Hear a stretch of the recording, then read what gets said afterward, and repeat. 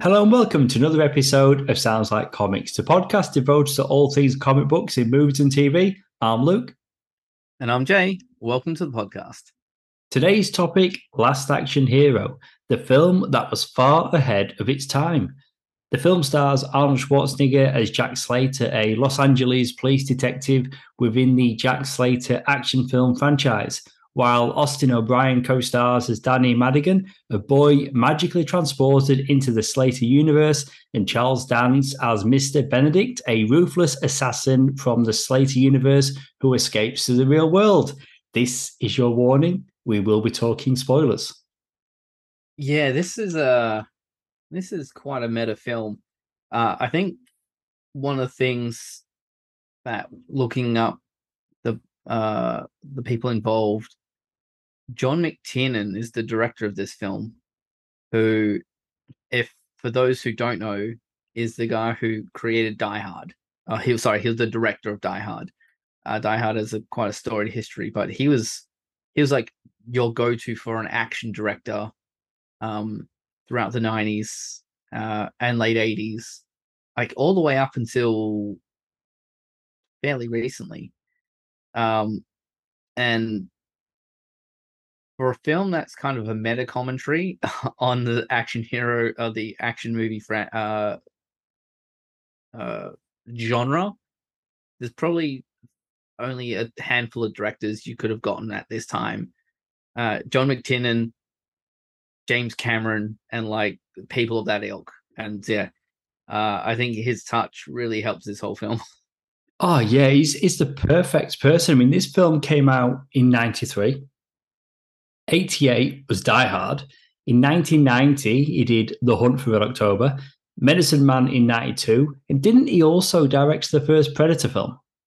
He did, yeah. And he also did Die Hard with a Vengeance. So there you go. Oh, wow.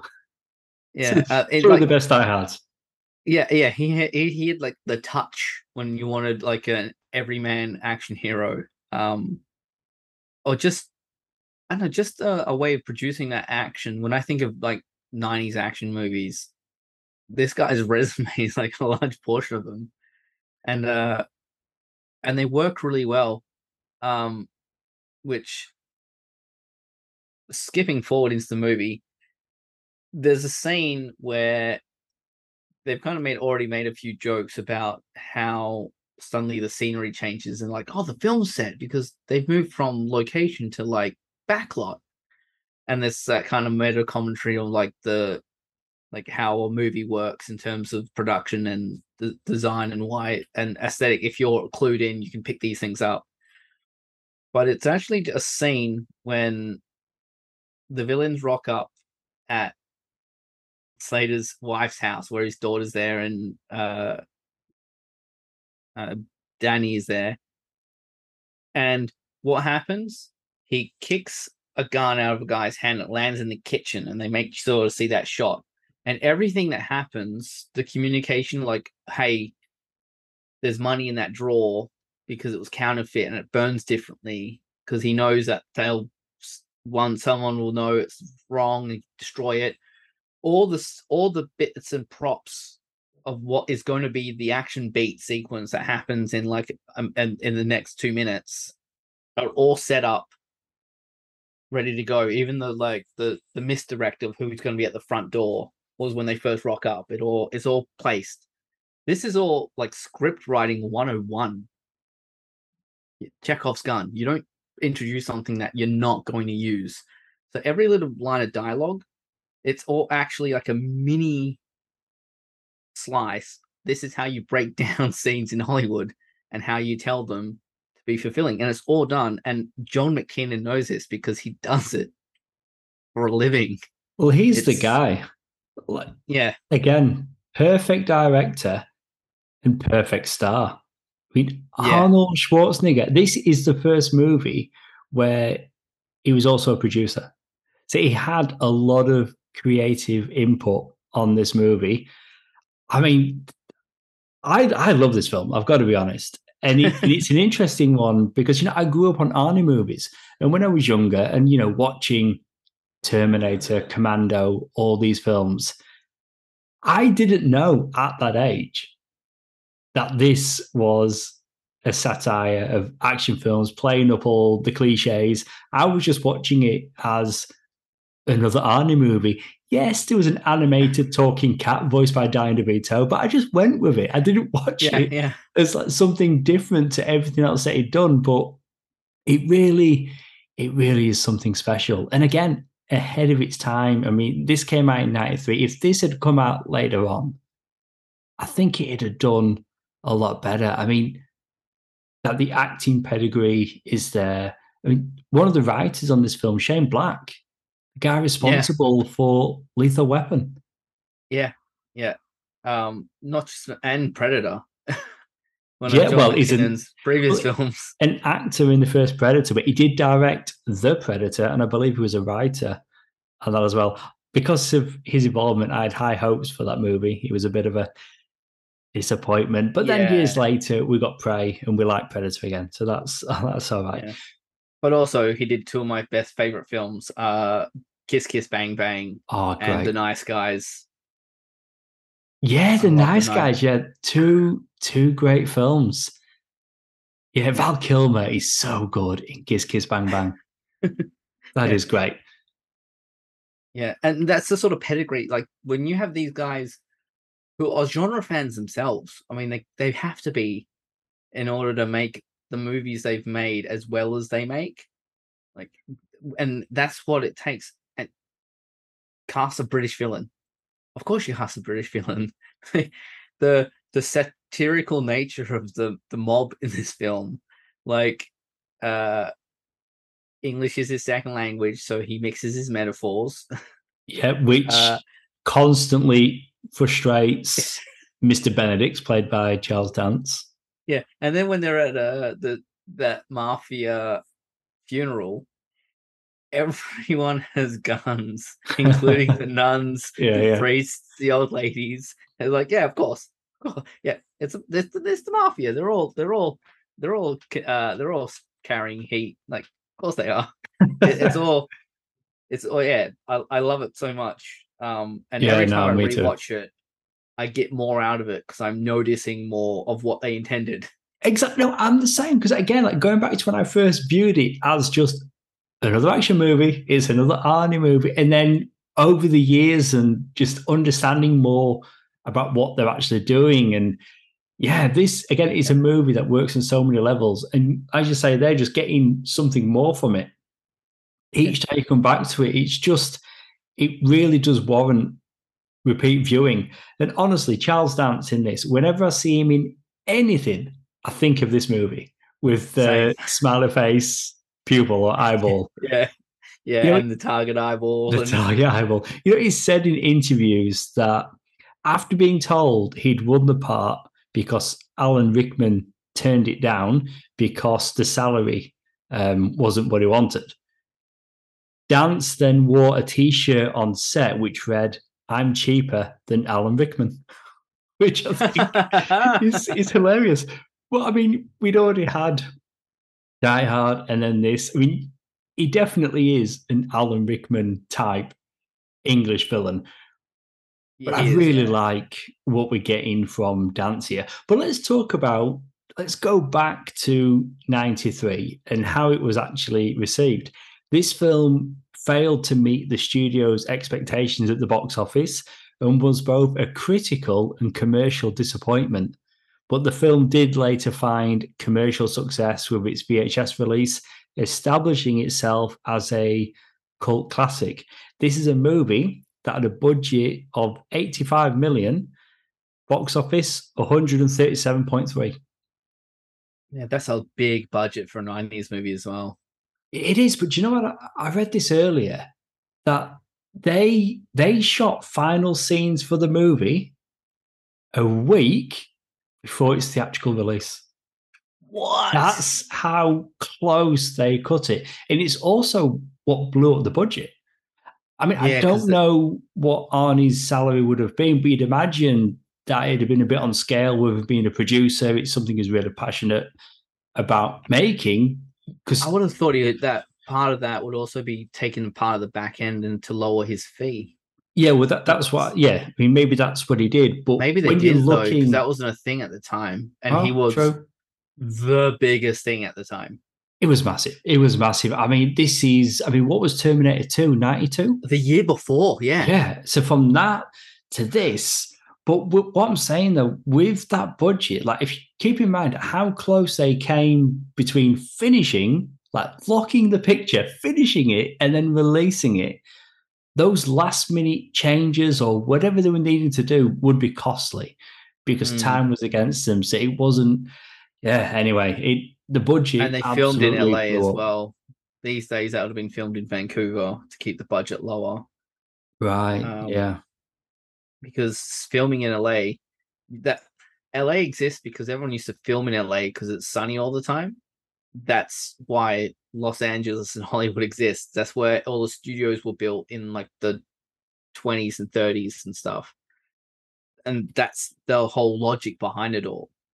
But then when you needed to block off streets to do filming in LA, which had also become like quite a large financial sector, you couldn't do that anymore. It was costly, and it just kept getting more costly, which is why in the late 90s, early 2000s, they built the studio in Fox Studios in Sydney to move it away because it was far cheaper to build a whole studio in somewhere else sunny than it was just keep going filming around LA and Vancouver. That's why Vancouver is so big now because LA is just too costly. If you don't need it to look like LA, like iconic parts of LA, it's far far cheaper to film in Vancouver and then do um, indoor sets or do small location shoots in LA for like the observatory, which is something they use all the time and stuff like that because you can't really fake that. It's too iconic and it's more expensive to fake it than to actually just rent it out. But yeah, it's a week. That's I've heard of them finishing effect shots these days, like days before release, or final edits like days before release, but actually still filming, no, Well, no just chance. it wasn't. The film was finished a week before theatrical release, so I don't know Yeah, but the specifics. But yeah, the movie was not finished a week out from theatrical release. Yeah, which is crazy. Okay, so I've talked a little bit about how the film was received. Arnie at the time thought the script was one of the best that he ever read. He especially liked all the elements of comedy, action, drama, and satire. He's not wrong. And again, I that go back to say, at least the third time I say it now, ahead of its time. He's yeah, absolutely not wrong. The right director, the right star, he had all the elements. He yeah, had everything going for it. And I've said it before, I'll say it again. He had a talking cartoon cat. He had so many wacky elements. I always remember the scene where Slater falls in the tar pit and then he gets yeah, up and he just wipes the tar off his clothes. Like, yeah. And Danny says it's like tar sticks to some people. It's a line oh, in the it's movie great. because it Yeah, is ridiculous. it really Like, is. I mean, unfortunately, Arnie considered this movie his first real failure after an unbroken string of success. I mean, he went from hit mm, after hit after hit.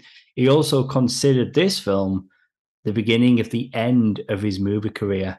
I mean, he later moved away from acting, moved into politics. He was the governor. He's back acting again now. But yeah, it's a shame that again that this movie should have worked. It really should have, and it's found success years later. But it should have worked, and for him to have viewed it as a failure, it's disappointing. yeah, and there's so much stuff here. Like the showing of how clean their the Jack Slater world LA is, and then they step out of the film into not modern day New York, and it's filthy Yeah, yeah. and it's dark, and people are yelling and screaming, and that's some of my favorite stuff. Is uh Mr. Benedict sees two guys having just shot someone, run off, like, hey, take his shoes. And he walks over, he's like, take his shoes? Like, what villain just rob someone for their sneakers? Like, that's ridiculous. And he's ready to run off himself. And then he stops when he notices no one panicking. No sirens. Yeah. Then he stops and he's waiting for sirens, which leads to cold-blooded but a hilarious scene where he's like, he just walks over that guy working on his car. He's like, would you excuse me, sir? Because he's all polite and he's, well, I have you help me test a theory. So he just guns the guy down and looks around, and you see him checking, like, it'll take about 12 seconds for cops to rock up. Nothing. So he shoots again. No one reacts. And then he just starts shouting, hello, anybody? I've just shot a man. I'm racked with guilt and I wish to confess.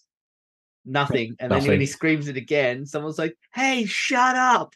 Like, and it's when he's like cottoned on, like, wow, this world, I can be, man, it's ridiculously successful because no one cares. Yeah. It's like no altruism or anything. Like, yeah, the cops are like, obviously aren't doing their job because they haven't rocked up already.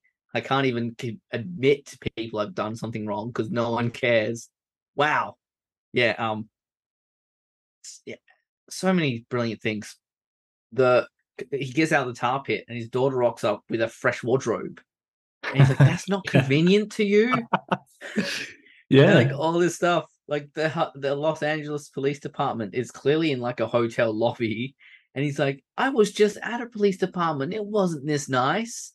And Humphrey Bogart in black and white is one of the police guys. Like, and there's like Future Cop. And there's like, yeah, there's like different era ties, like some looking like 80s retro futuristic and some look very like weird fashion. plain clothes. Yeah. It's all of it's in the same department and everything else. It's bonkers. It really is. You mentioned his daughter, Whitney Slater, played by Bridget Wilson. This was her first film role. Oh, so this is before Billy Madison. Where she played Veronica Vaughn. Great film. Yeah. Yeah. And yeah, there's a Billy Madison, I think, was that 94? That was early 90s. Oh, no, maybe 95. Yeah. And then a couple of years later, she did Mortal Kombat. But yeah, but this was her first film. Yeah, which is funny because they make that point in the movie, like, oh, and I suppose she was in some other thing and shit. And he's like, no, this is her first movie. Like, they're making all the references in the movie. It's so clever. It really is. It really is. You know, we mentioned, Danny, a couple of times, Austin O'Brien. I've got to be honest, I don't know anything else he's done, and I've never looked it up, and I don't want to know. I just like to know him as Danny Madigan in this film.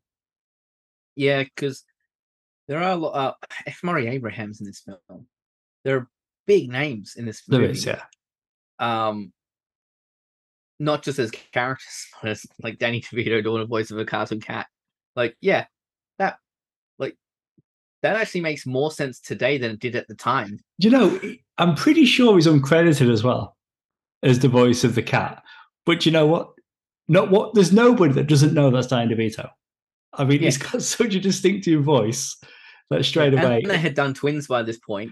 Well, I was going to say that's their connection because everybody has got a connection. Like, I mean, we could talk about, actually, no, let's just talk about Danny a little bit more. And then we'll move into all the cameos. This kid's great. He's so good. I mean, age-wise, he's supposed to be 10 in the film. I guess the actor was a little bit older, but plays the part so well because he's you. He's the audience. And that's the thing, like, tonally, that this is different. You mentioned that scene with Mr. Bennett, gunning down that guy in the real world. But a lot of it is like through the eyes of a child and experiencing cinema. It's just him and his mum. And, you do get that he views Slater as a bit of a father figure. He's a big fan of his films and he gets to meet him. But wide-eyed kid looking at the world, and that's how you're introduced to this world and these characters. So, yeah, I really like the character. And that's why I just want to know O'Brien from this film.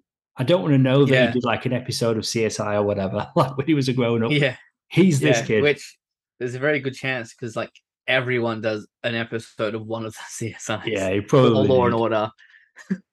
Whenever you're looking at, who was cast in a role, you always come across all the other names of actors that either read for it or the studio wanted. Macaulay Culkin was in mind for Danny. He was such a large name at the time as It well. I don't wasn't. think you was he not? No, no, it still would have been. Come on, like Was Home this pre Alone. home? Yeah, Home Alone was 1990. I think 92 would have been Lost in New York. So this is all like a yeah, year later. So this is like Macaulay Culkin is big at this time, but that would have been a mistake because this is Arnie's film. And if all of a yeah, sudden it's Arnie and the kid from Home Alone, it's a different thing. So I think it yeah, worked better having. I don't want to just say Austin O'Brien was an unknown, but I still don't know him from anything. But he yeah, just keeps the focus on Arnie as Jack Slater. And then you're in awe of Slater from his perspective. yeah, and his savviness to the way movie structures are. Like, before he jumps into the movie, he's watching and he's like, the explosion happens at his favorite second cousin's house. And he's like, Jack's fine, minor injury, both officers dead. Because he understands how the structure all works. And like, don't worry about it, Jack. This is a great idea. Me and you have great buddy cop chemistry. You'll teach me to be a man, and I'll teach you your sensitive side. Like he understands like buddy cop dynamics, and Yeah. that it would work, which is exactly what it does. He I mean, does yeah, teach that's the him to film. be more. Yeah, That's like exactly what they're explaining happens. it like in the movie. I just, Yeah, I love that relative, Jack's second cousin. yeah, because Or it's is the it second fourth one. favorite They've cousin? already Yeah. yeah, because they've already killed off obviously his son in Jack Slater 3. Right. And they must have already his father or someone else in previous movies. So by the fourth one, people who mean something to him have like gone down the line. Like he's already lost his favorite partner. He's probably already lost his like dad. He's lost his son. What more can you take off him? And the closest is his second favorite cousin. And he was played by Art Carney, and this ended up being his final film role. Mm. So there you go. I didn't do He went any up with other. that house. Well, that's it. On that, the explosion of that house was the one from Last Boy Scout in '91. It was the same shot. They Oh, used it that blows again. my mind. Yeah, it's That the same blows shot. my mind. Yeah, Both films written by Shane Black. yeah, yeah. There you go. Wow, I mean, I've wow. seen that before. I think Mars Attacks do it. I'm pretty sure they reuse a building blowing up. Maybe it's Big Ben, but I'm pretty sure they do that where they've just repurposed or reused a special effect from something else. Going back Yeah. to the real world, we've got Nick, the projectionist. He's the older guy, the friend to Danny, as that's Nick, played by Robert Prosky. This is something I never knew until today. Nick was originally going to turn out to be the devil. What? But this was nixed by the producers. Old Nick is apparently British slang for the devil. Oh, So that would okay. have been like an extra reveal on top of all the fantasy elements. But what's interesting, in the closing act, Nick begins to tell Danny about the time he saw the Buffalo Bill Wild West show as a kid. Assuming he saw one of Bill's last shows, it would make him about 90 years old. So maybe that's Oh, wow. leaning into maybe there's something else going on with Nick. But he played the kindly old man well. Yeah, and he was the film with the male Elvira from Gremlins 2. Ah, that's true. Yeah. And That's a good comparison. he's always had such a like warm charisma. Like in all the films I've seen him in. Like, just to then suddenly be like, and he's the devil. Yeah, I think it would have actually ruined the film. I think it would yeah, have it'd have been such a left turn. You'd be like, wait, yeah, what? it'd have been like one element too many. It's like, settle down. You're already doing so much. Like, you Yeah, don't then also, need to have because the he has devil. him go to school because he feels guilty. Like, wouldn't the devil be like, yeah, watch another showing. Yeah, Yeah. I'll set it back up. You want to see it again? Like, it just seems odd. Like, Well, again, the wow, that's producers meant. didn't like it, so they didn't do it. We've got Tom Noonan as the Ripper, the main antagonist of Jack Slater 3, and himself, the actor who plays the Ripper. So we'll get to that a bit later on. That's when you get all the cameos. Noonan playing a serial killer called the Ripper, maybe a nod to Noonan playing a serial killer, the Tooth Fairy in Manhunter that came out in '86. Oh wow! Also, his prosthetics to make him look like the Ripper. Um, always had maybe it's the long hair as well.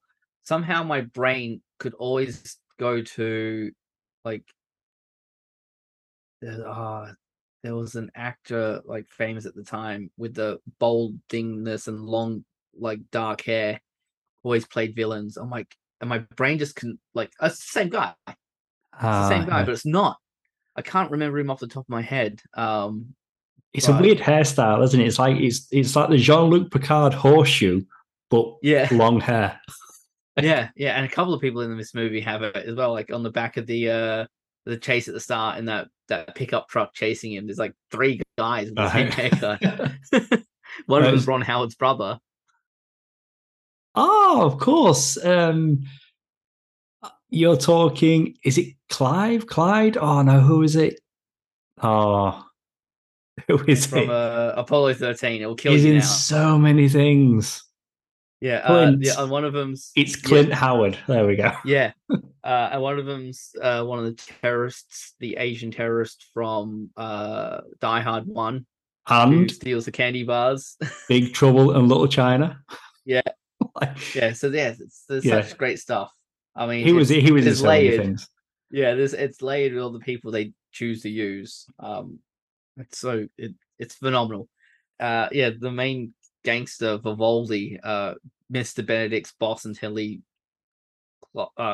cottons onto what's going on, but that's played by Anthony Quinn, whose son is an actor. Oh god, Aidan Quinn. Hayden Quinn, yeah.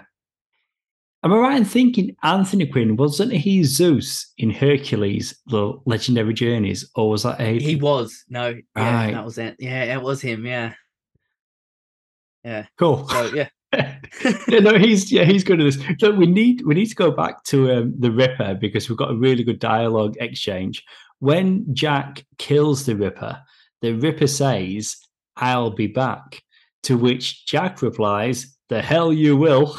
The line, "I'll be back," of course, that's Arnie. Ever since the Terminator in '84. But it's so good. Somebody says it to Arnie, and his response, "The hell you will." It's so good. Yeah. And there's so many like clever little things. When they're in that video store in Jack's world, he keeps pointing out like the girl working behind the counter is too hot to be working there. Yeah. And then when they go outside, he's like, "Look at all these women.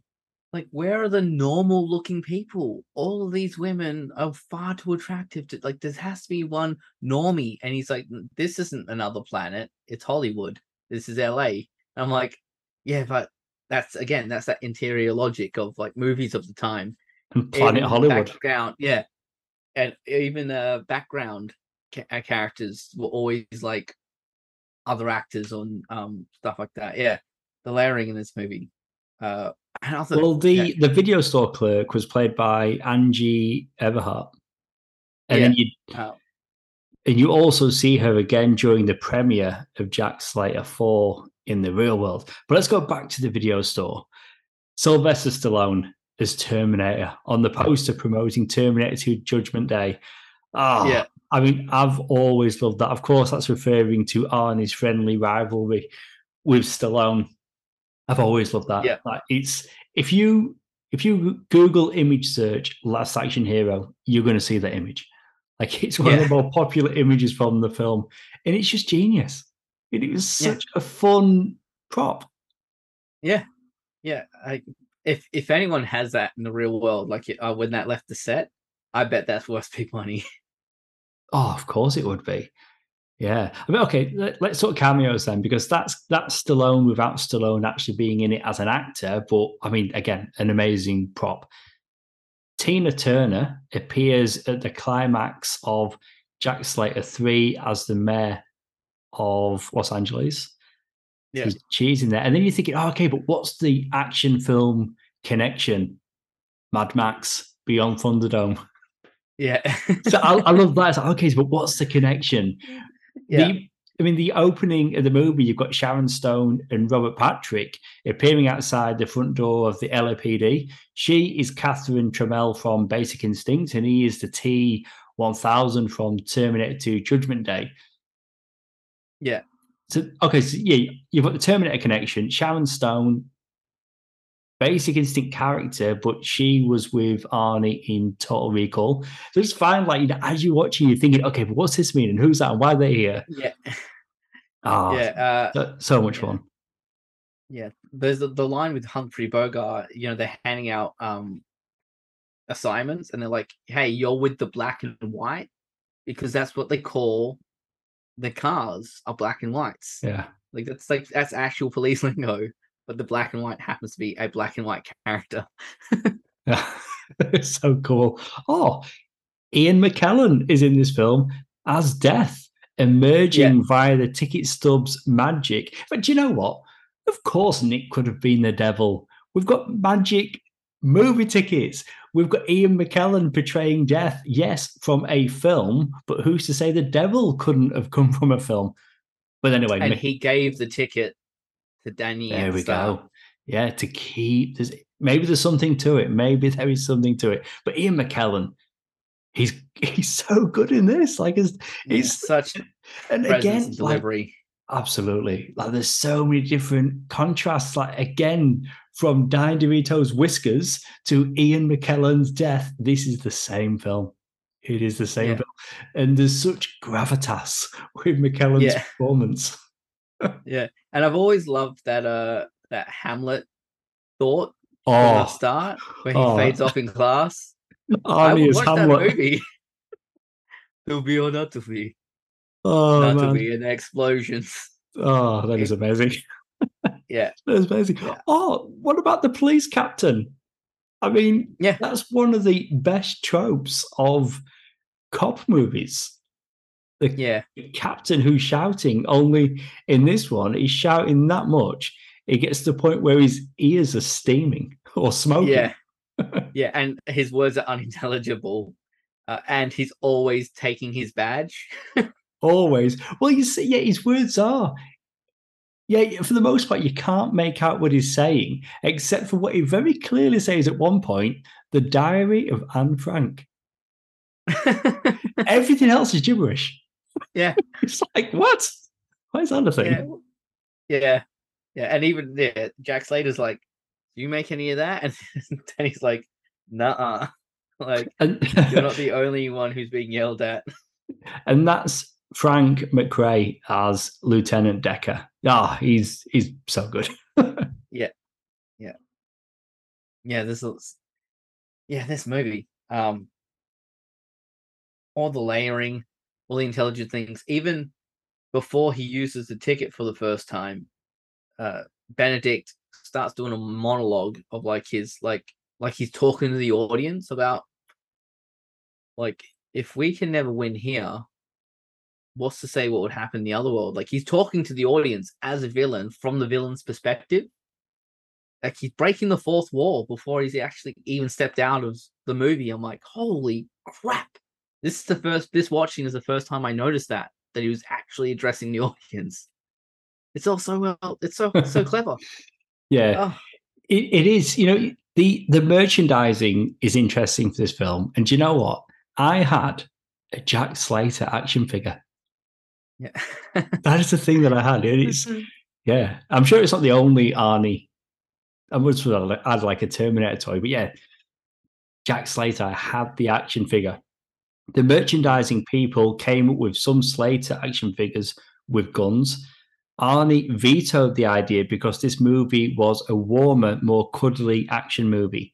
Merchandising included 7 video games, a $20 million Burger King promotion, a $36 million theme park ride, NASA's first paid ad in space, and a 4-story inflatable Jack Slater at the Cannes Film Festival. Arnie gave 40 TV interviews and 54 print interviews in 24 hours, setting a new personal record. I mean, he was all in, first time producer, and he was, again, loved the script. He was back in this film. Wow. Yeah. Again, like it just wasn't received at the time, but they put so much effort into it, and just tonally, like at times, it's like a live action cartoon. Many of the props in Jack Slater 4 are made by the fictional company Acme. Acme is known for appearing in the Wile E. Coyote and Roadrunner cartoons. So I always thought that was pretty cool. And I've got a number here, body count. How many deaths? How many deaths do you think there are in this film? They mentioned 48 at the More than premiere for Jack. Yeah. I mean, this is like the entire film, though, all together. I guess that's including what Danny's experiencing with Jack, the films that are being shown. 83. Wow. That's a lot. 83. Yeah, very, very big number. You know, something that I've always loved about this film as well, the score and Michael Kamen. Back then, I mean, now everyone's like Hans Zimmer, like for action film and, well, for more than just action, but Zimmer is a lot of people's go-to. But back then, though, Kamen worked on Die Hard, X-Men, Lethal Weapon, Robin Hood, Prince of Thieves, Three Musketeers, and the James Bond film License to Kill. Yeah, he was a busy guy, and that like guitar riff, the like Jack Slater riff, like down, like it's iconic, and you instantly know, like it signifies what the things are happening, things about to go down, and you're in there. It's the lick, it's the what emotionally anchors so you for good, each moment. yeah. That's what I mean. Yeah, it plays so well. I mean, at times cheesy and over the top, but that's the film. But what you were just talking about was guitar riffs there. It does make you think of Lethal Weapon, and I'm pretty sure that was him and Eric Clapton. Yeah, on those scores, and those guys did work together a lot. I mean, just looking beyond the films that I just mentioned, other scores that Kamen worked on: Highlander, The Iron Giant, Frequency, Memento. I mean, the list just goes on and on and on. And beyond the score, AC/DC, they had an original song for the film, Big Gun, that was written for the film after Arnie personally approached the group and asked them to write a song for it. So again, it just goes to show like where their head was at, or their heads were at even. Like they were thinking big for this film. And yeah, absolutely. Again, it's disappointing where it ended at the time, but we clearly really like this film. So at least we've been able to enjoy it all these years. Yeah.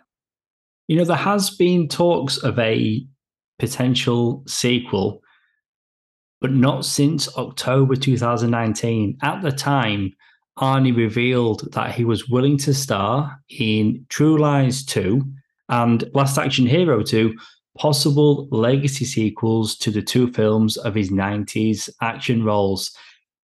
I mean, if it ever happens, I mean, I don't think it will. I would like it if it was to happen. I'd be interested to see what that could be. But what I really like about that, though, is he's still flying the flag for this movie. Like, of any of his films that he do a sequel to, like the fact that he's calling this one out. I mean, True Lies is a stone cold classic. I don't know anybody that doesn't like that film. But for him to reference this as one of two films he would be willing to do a sequel to, pretty cool. Yeah, and this is the era we've managed to. This has managed to work. Maverick, famously earlier on this year, destroyed the box office. Oh yeah, huge. We've had the Halloween trilogy, the last one, which is a bit less said the better. But Jamie Even Lee Curtis Kills though. returned. Yeah, Kills wasn't as good as the 2018 film, and then ends. But you're right there to your point. Yeah, Jamie Lee Curtis Yeah, coming back. yeah. And getting these old franchises like with Creed. No one, yeah, everyone would have thought Rocky was done, and then Ryan Coogler comes with Creed, and you're like, oh, of course, you could carry on like this. Yeah. So I don't think we'll ever say, never say never. We're getting a Constantine sequel, which ironically we talked about months ago. I can't. I still can't believe. I still can't believe Keanu Reeves is going to be back as John Constantine. Unbelievable. Yeah, yeah. And it happened after we record the podcast. Like we just did it because it was a good movie, and then it gets announced, and I'm like, wait, what? No, but we only just talked about that. That can't be fact. But yeah, so I never say never. I think if anything was going to stop it, I mean, I could see this being made specifically for streaming. Yeah, which is a shame, but that's where I could see them what taking the risk. I mean, do you know what? I was going to say financially they'd have to scale back, but would they though? I mean, look how much they spend. I mean, they do this, a TV movie, but look what they spent on TV series. Yeah, and even the streaming films like Gray Man for Netflix. I mean, you had the Russo brothers directing. You had Ryan Gosling and Chris Evans and Anna Diarra. You had such a talented cast for that. A globe-trotting story as well. The Knives Out sequel was picked up by Netflix, and that's got a massive ensemble cast and set shots and that sort of thing. So I don't think they'd have to scale back the budget. No, I mean, I changed my mind on that. You'd have considered this point, but that's where I could see the risk being absorbed by like an Amazon or Paramount or someone like that, to actually get it off the ground. The only reason I say that rather than it getting a cinema run is because unfortunately anything attached with Arnie attached recently has underperformed at the box office. Most of them are Terminator sequels, let's be honest. Yeah. and that franchise needs to go on the shelf for a number of years long time. They'd bother. Yeah. You need to pray that one like they did with the Predator. And Aliens needs the same treatment. Like you've made now kind of put that in the hole that needs to go on the shelf and then properly rethought before you take it back off the shelf again. But I mean, because another one he's talked about for a long time is King Conan. Yeah. The sequel to Conan the Barbarian, where you actually see him as the old king of Conan the Barbarian. I mean, do you know what? They were doing it. They were doing it at one point. I think I've even seen an image of him as King Conan looking older on a throne. I'm pretty sure that's out there. Yeah. And you could, there are actors around that you could convincingly convince an audience his like heirs, whether women like daughters or granddaughters or sons. Like superhero movies have proven there's enough people who can get into the sort of shape that you could be like, oh yeah, I can conceivably see that that's like related to that person. Yeah. But whether that gets off the ground, but I would love to see this done in a modern telling, with breaking down a genre and communicating that to the audience like works. I mean, we've seen it on the Chip and Dale movie, which was great this year, and anything that's fourth wall breaking, even She-Hulk that season, when their final episode kind of really got you in like that, not with the critique. I think this is done because this is done with love, as the Chip and Dale one is like the inside, which this movie does with that inside logic of that world, like Jack always shooting his own closet door because there's always a guy in there. Because that happened in Yes. one of the prequel movies Yeah. in Jack Slater 2. And Yeah. you're like, yeah, like these little internal logics they build for their world that have been extrapolated out. This is the time with fans of not just the genres, but the characters and like what you know that those thoughts we've all had where exercises where we stretched out like, well, if that character was now around today and this happened, and you kind of draw your timeline, like where would they be now? Yeah. I'd I like think it would work to. really well. Yeah, me too. I'd really like to see it, and yeah, it'd have to be a sequel with Arnie because if they made it today, I just feel as though what they wouldn't have many choices, and it wouldn't be right. They'd end up going to somebody like Dwayne Johnson. I think would be most people's obvious choice. Then you got your Vin Diesels, but it doesn't compare. Not No. Arnie early 90s. Nothing would compare. So a sequel series or film would be cool. When you said Netflix, I thought, oh yeah, it sounds like that could be a good fit. For all the points that you made. And I had a quick look. It's not currently streaming on Netflix, although it is streaming on Binge and Paramount Plus. And it always surprises me the films that turn up on Paramount Plus, like Warner Yeah. Brothers. This is a Columbia Pictures movie, yet it's on Paramount Plus. Anyway, that's a Because whole other I thing. watched this on Binge here in Australia. That's where I Because watched it. Yeah, I did a quick search and saw it was on Foxtel. I'm like, well, Foxtel, that's Binge, so I'll check Binge, and boom, there it was. Found easy. Grabbed myself some snacks and settled in.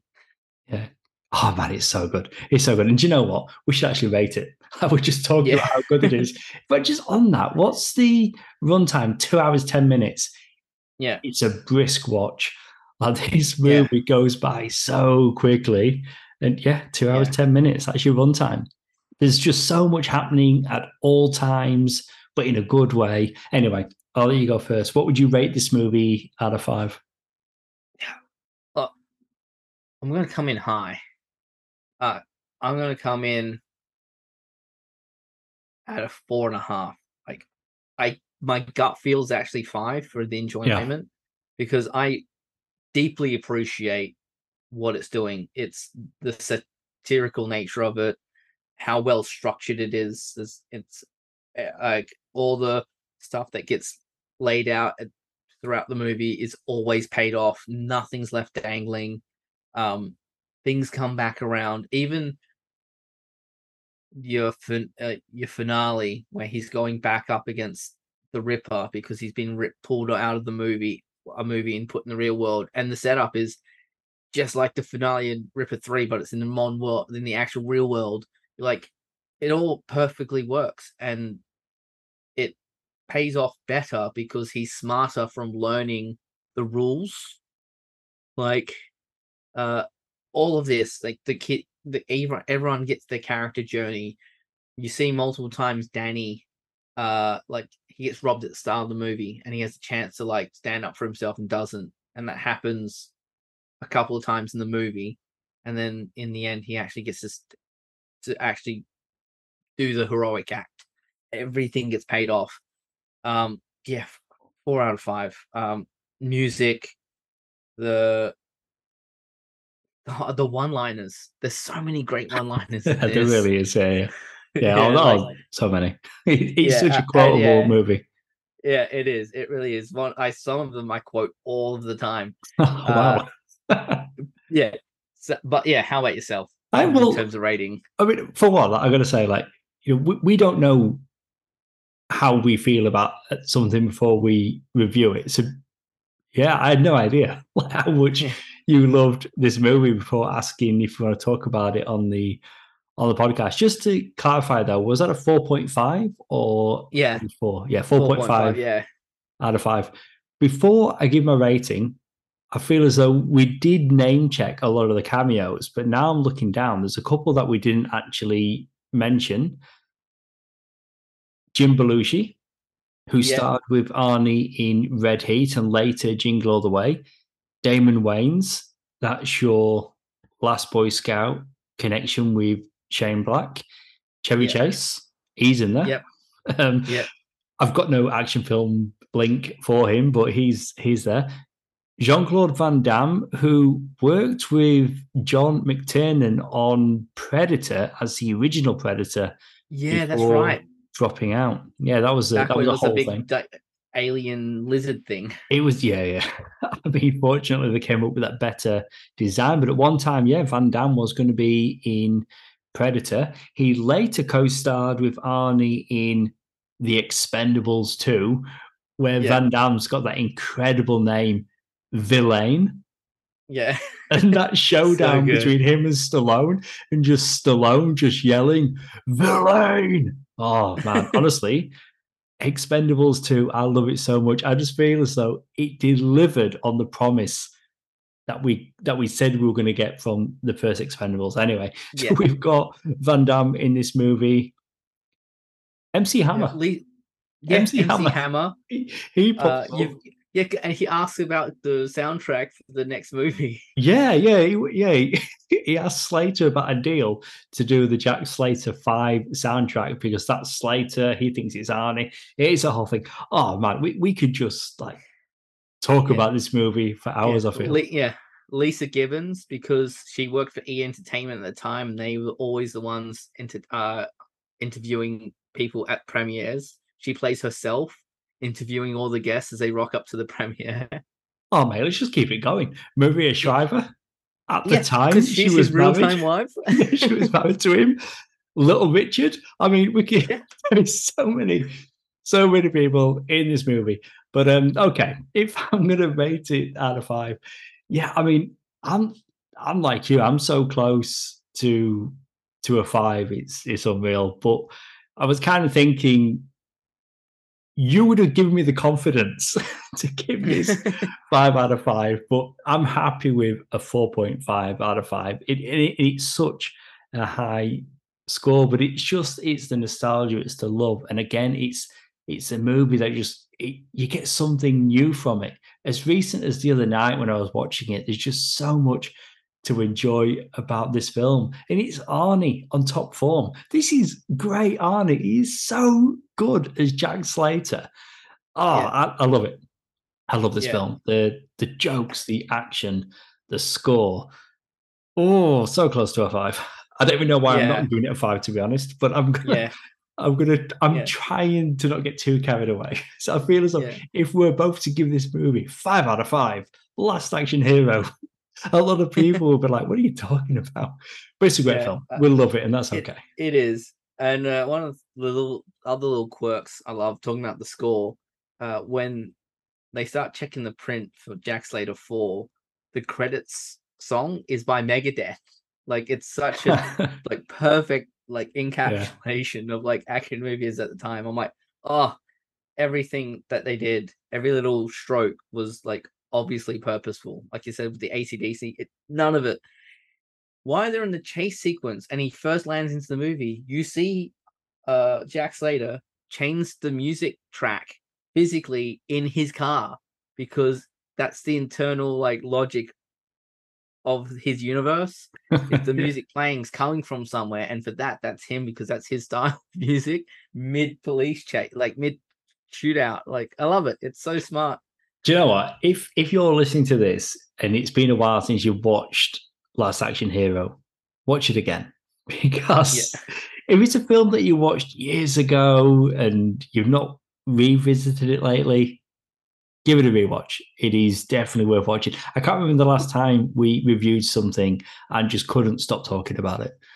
Yeah, because absolutely. Yeah, it's over. The episode is over. We reviewed it, but we're still we're still going.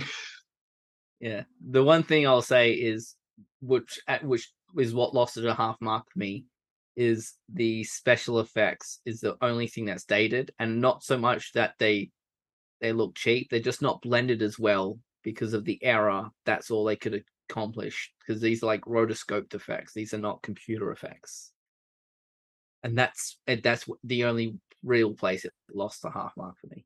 It's a valid point, and I'm glad that you've added it for that reason. But we really need to wrap things up.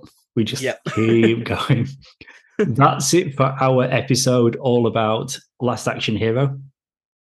If you'd like to contact us about this episode or suggest a topic for an upcoming episode, you can find us on Facebook as Sounds Like Comics Podcast. You've been listening to Luke and Jay, the guys from Sounds Like Comics. See you soon.